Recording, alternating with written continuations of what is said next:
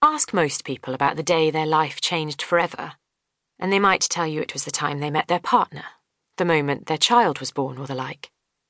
But for Suzanne, it was the day she encountered Rose Anderson. The light from the overhead window was fading fast, the dark clouds bunching up menacingly, plotting to let loose a deluge. Suzanne heard the kitchen door slam and presumed that Mark's team had lost a game and he was taking his frustration out on the innocent Wood.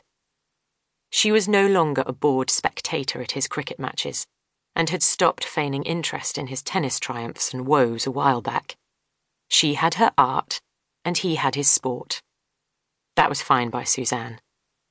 Marriage is compromise, she'd told him, but Mark remained peeved. His obvious dismay when she informed him that she was painting once more had maddened her. "Oh, back to the art again," he'd said, as though she had revived a penchant for shoplifting. "Don't you get enough art teaching those kids?" The fact that her own father's cruel dismissal of her paintings early in her life had cut her so deeply only strengthened her resolve. Nothing was going to stop her now, not even the husband who had once declared his undying love for her. Okay, she thought, that starry-eyed honeymoon period is long gone, lost somewhere in the mire of mortgage payments and the daily grind. But wasn't marriage also about showing support for the other person's needs and ambitions? So she had called Mark a Philistine. Whenever he mentioned art, there were invisible air bunnies around the word. It crossed her mind that her husband was the type who'd have looked up at the bare ceiling of the Sistine Chapel, handed Michelangelo a tin of Dulux and said, "We just want it painted, mate. How's about a nice beige?" Despite Mark's protests, Suzanne had chucked out all of his rubbish from the attic and converted it into a studio that he was forbidden to set foot in. That had been 12 months ago, and he was gradually adapting to the idea. 8 years back, teaching the subject that she had once been so passionate about had been a compromise with herself. Though these days, unlike her neighbour Mrs. Jones, who always adored the job and was sad when she was forced to retire, for the past year Suzanne had found herself yearning for the school holidays. When the bell rang signalling this Easter break, she had imagined hearing prison doors being thrown open, allowing her the freedom to return to her one true love. "You'll be banged up in your studio again, I suppose," Mark had sniped. Well, he was just going to have to lump it.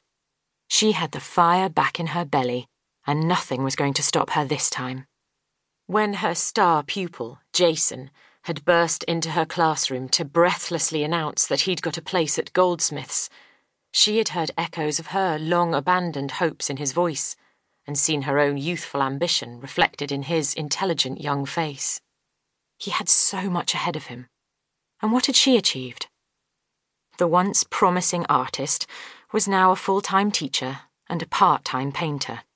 Slave to the mortgage. She mouthed the words to the tune of Grace Jones extolling the siren song of the rhythm. She was passing most of this too brief respite in her studio, although right now, the picture she was working on was simply not happening for her.